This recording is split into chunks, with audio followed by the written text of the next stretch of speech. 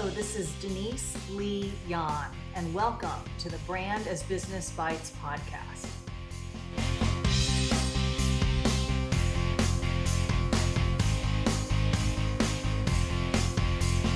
The Brand as Business Bites podcast features great stuff for your brain to chew on, including insights and interviews with newsmakers, brand builders, and thought leaders.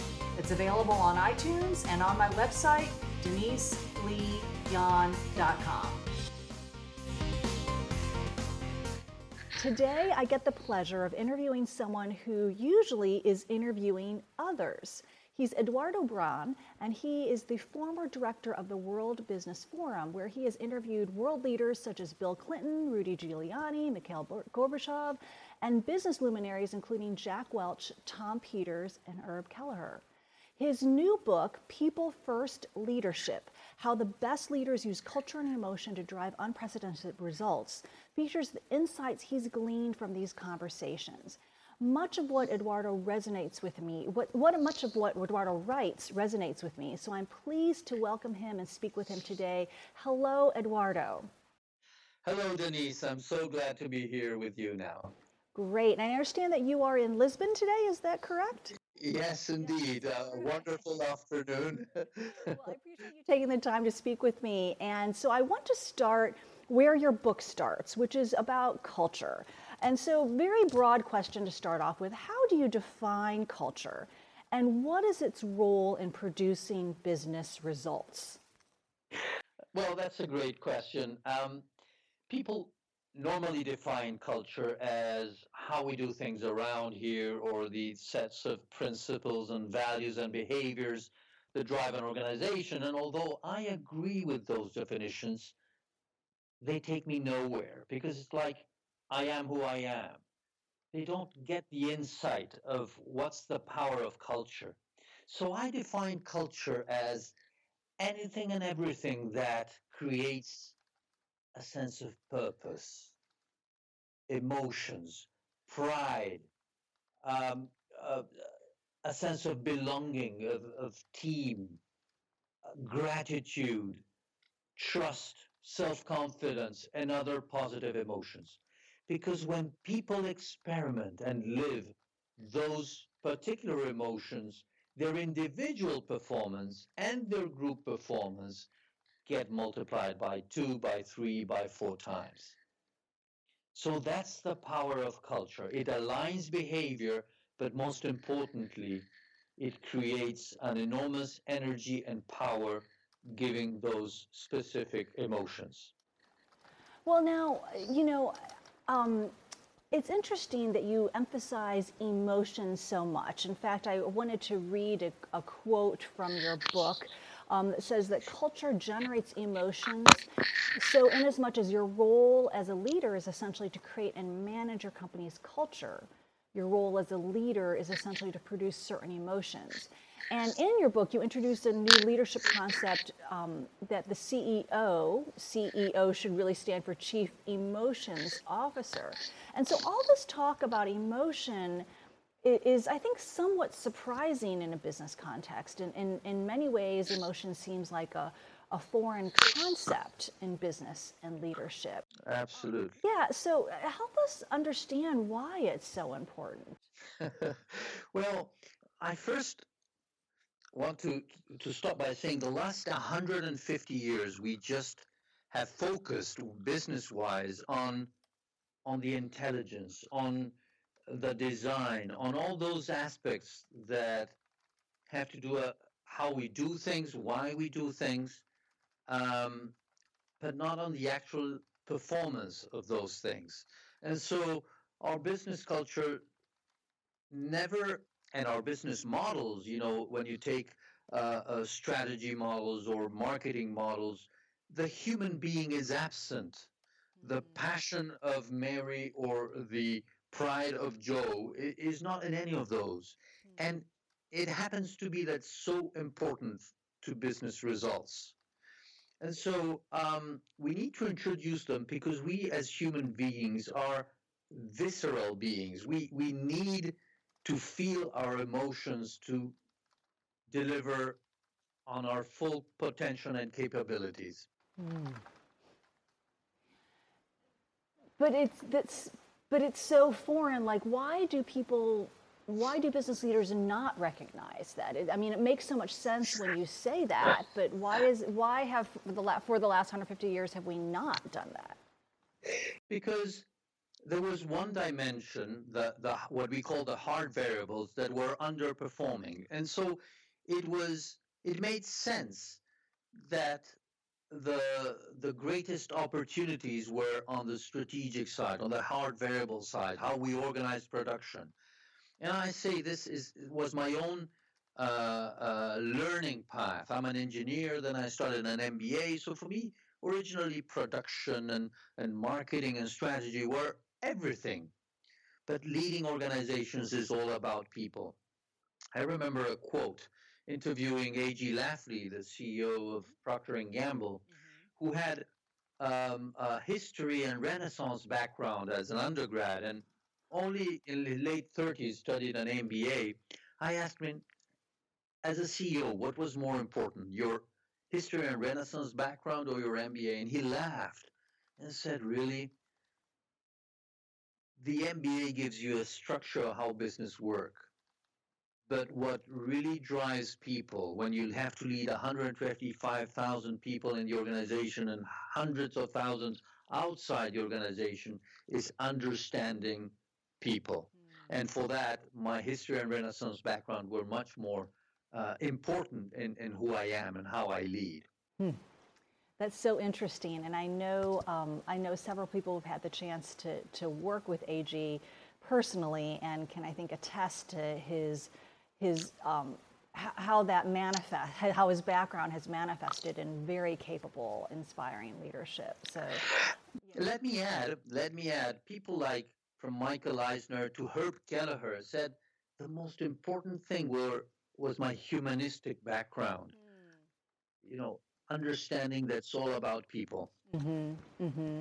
Well, let's break this down a little bit more. In your book, again, it's called People First Leadership. You discuss 5 roles that make up the job of the Chief Emotions Officer, again, the CEO. Would you please give us a brief overview of each of those roles and perhaps an example of a leader who embodies them or who does something to exemplify them? Okay, that's let me pick up those roles from the emotions they create. Okay. I think the first very important emotion is a sense of purpose. So the first role of leadership is to create a purpose, to create what I call a dream. Something that's not just a goal, it's something you jump out of bed every morning to go running to work and to perform. So a sense of purpose, leaders need to create purpose. The second emotion that I think is important is to create a sense of belonging, of community, of team.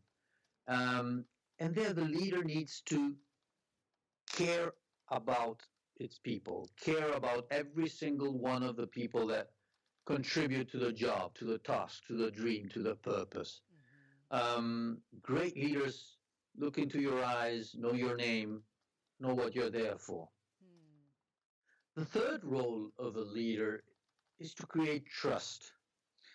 And we create trust through communication, but not just the things we have to do to perform our job, is the exchange of ideas. So you need to talk and you need to listen.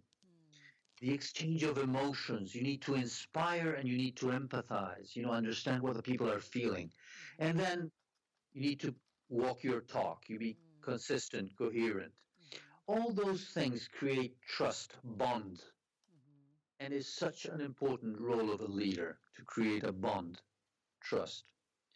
The fourth is to create empowerment, to delegate with a clear sense of what the criteria are, what the resources are, and to learn and to back up every one of your team members in whatever decision they make. What's the impact of that? What emotion?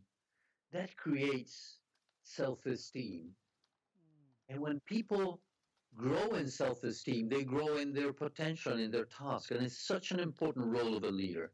Sometimes leaders think that they need to take all the decisions because they take better decisions than their colleagues or their team members. And that's a great mistake. You'll be limited to your own capacity there. And the fifth role of leadership is to create and manage a culture. And what emotion that imply? It can imply many, but I like to select pride.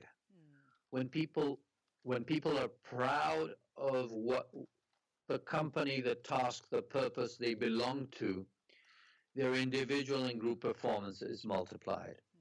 And let me emphasize that this new CEO, therefore, someone that creates all those emotions, first needs to feel and to believe those emotions in himself or herself. Therefore, you need to be passionate about what you're creating, convinced with a sense of purpose to the dream you're proposing everyone to follow, to care about people, to create trust, create a pride. But the second thing is this is not about boss or the owner of a company. This is about each one of us in any role. We might not even the boss of the team, but just a team member. You can exercise your leadership by creating all those emotions in yourself and the people surrounding you. And people will like to work with you because it's so attractive to work with people that are passionate about what they do. Well, so now that touches on something that I had wanted to ask you about because I believe that your book, while it is particularly both useful and inspiring to people in formal leadership positions, I do believe that others can get so much out of it as well. So talk a little bit more about if you are not if you're not a designated leader, if you don't have that title, how do you embody these roles? How do you create these emotions? Hmm. Well, I think it's a lifetime process. And that's the good and the bad news. The good news is it's all in your hands. It depends on you. And the bad news is that it takes time to understand what your passions are, what your talents are, and how you want to change the world around you. Because what is leadership? Is inviting people to change the world around you. And it might be just your workplace, the block you live in, or, or, or the state or the country. Very few people change the country, but definitely all of us change our workplace in the way we behave in that workplace. But up to now, and following the same premises we said at the beginning, that businesses were built around, if you take, Henry Ford, the Industrial Revolution, 5% of the organization had to think, design what we were going to do, how we were going to do it, and 95% of the people just had to follow a procedure, orders, methods. In today's world, in the knowledge economy, the creative economy, every single one of us has a role of designing our workplace. And therefore, everyone has a part, a small but significant part and responsibility of designing who we are and how we want to work, how we want to change the world around us. And that's why it's a magnificent invitation. And again, I'm just a messenger. I heard those messages and they touched my heart, and I want to spread the news. You have to be the owner of your own workplace. Yes, that makes a lot of sense. I want to shift gears for just a moment to talk about a subject that is near and dear to my heart, brand, obviously. And in a piece that you wrote for Huffington Post, you said, quote, you need to think about employees and customers as the two ends of one integrated ecosystem. They both share the same brand identity. They are both fans, only with different roles. When you look at it from the inside, you call this corporate culture. When you look at it from the outside, it is branding. Now, I couldn't agree more with what you wrote there. And so I just wanted you to say more about the relationship between leadership, culture, and brand. Wow. Um, I say in one sentence that corporate culture is the heart of your brand. Some people that have relatively strong brands but don't understand the concept of corporate culture, I say, okay, start with your value proposition, your brand value proposition, and start to think if I have to deliver innovation, if I have to deliver service, how would I have to be inside to deliver that? For Mhm. example, if you are if you're a technology company and innovation is part of your value proposition, you need to have innovation inside. To Mhm. have innovation, one of the behaviors you need to have is experimentation. You have to try things, new things. Mhm. And if you try new things, definitely you'll have mistakes, error, and you have to embrace error and learn from those errors. Innovation implies certain values and behaviors like experimentation and embracing and learning from errors. Right. But Mhm. if you are a Swiss private bank and you take people's money and you invest it, maybe innovation is not part of your Mhm. brand. And therefore, experimentation and embracing mistake. You don't Mhm. go back to your client saying, "Oh, look, I tried a new investment." Yeah, you're laughing already, definitely. So the value proposition has to be aligned with your core corporate values. Mhm. I put also the example of some banks that go to an agency and say, okay, the agency goes to the market and says, customers want, young banks, flexible, and very fast in delivering their products. And then the customer walks into your bank and finds, wooden walls, uh, uh, grown up, traditional clerks. You you will disappoint your customers because your value proposition that is communicated did not correspond to the Mhm. inner DNA of your bank.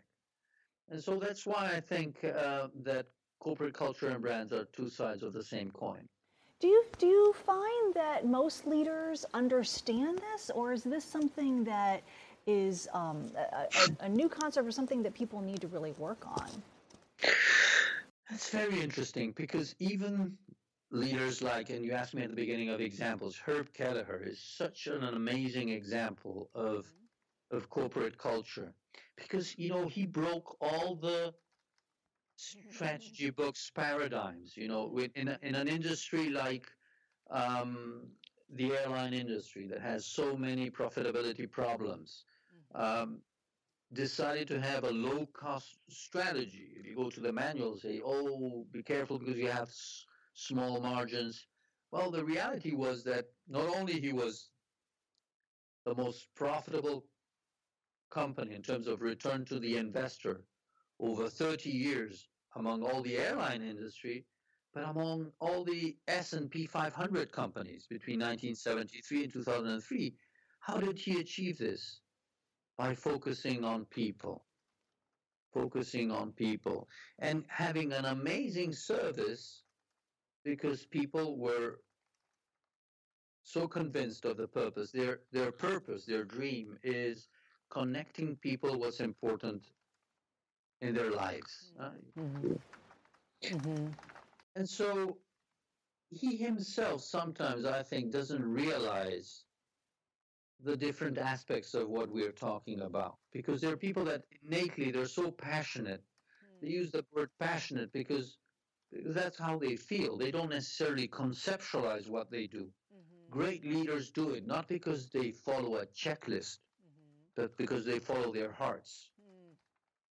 And so I think that there is value in having been able to decode a lot of the great leaders' behaviors into these simple steps Mhm. for ordinary professionals like ourselves or myself. Absolutely. Okay, well, Eduardo, please let my listeners know how they can learn more about you and your work and your new book. Again, it's Okay. People First Leadership, How the Best Leaders Use Culture and Emotion to Drive Unprecedented Results.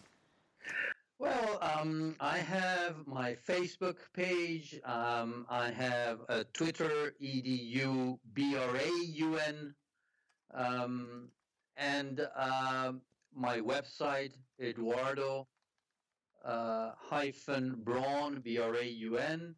And I really, the book is the result of thousands of conversations. And I now realize once the book is published and out there that each book in itself is a new conversation with a reader. And I think it's everything is work in progress. So your feedback, like this conversation and all the other feedback will allow us to better understand a very complex and human aspect like leadership. Right.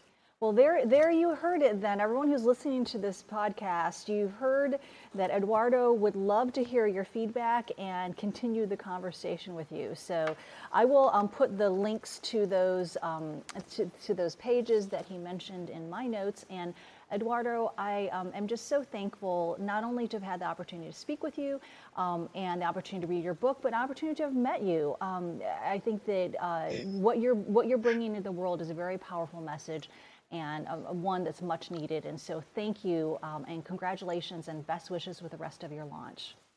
Thank you very much, Denise. And let me add one more thing. Yes. In traditional management, taking care of the people was a trade-off for profitability. And what I found is that is the underlying cause of great results and profitability. So, as you say, it's a great news, and I'm just a messenger. We are all messengers of this new era in management where we're going to be people-centered and people-first leadership. That's a great note to end on. Thanks again. Thank you. That's it for today. Thanks for listening to the Brand as Business Bites podcast. Be sure to subscribe to it on iTunes or through my website, deniseleeyon.com. And check out my new best-selling book, What Great Brands Do, the 7 brand building principles that separate the best from the rest. Go to whatgreatbrandsdo.com. And remember, good is the enemy of great. Greatness is a choice. Choose to be great.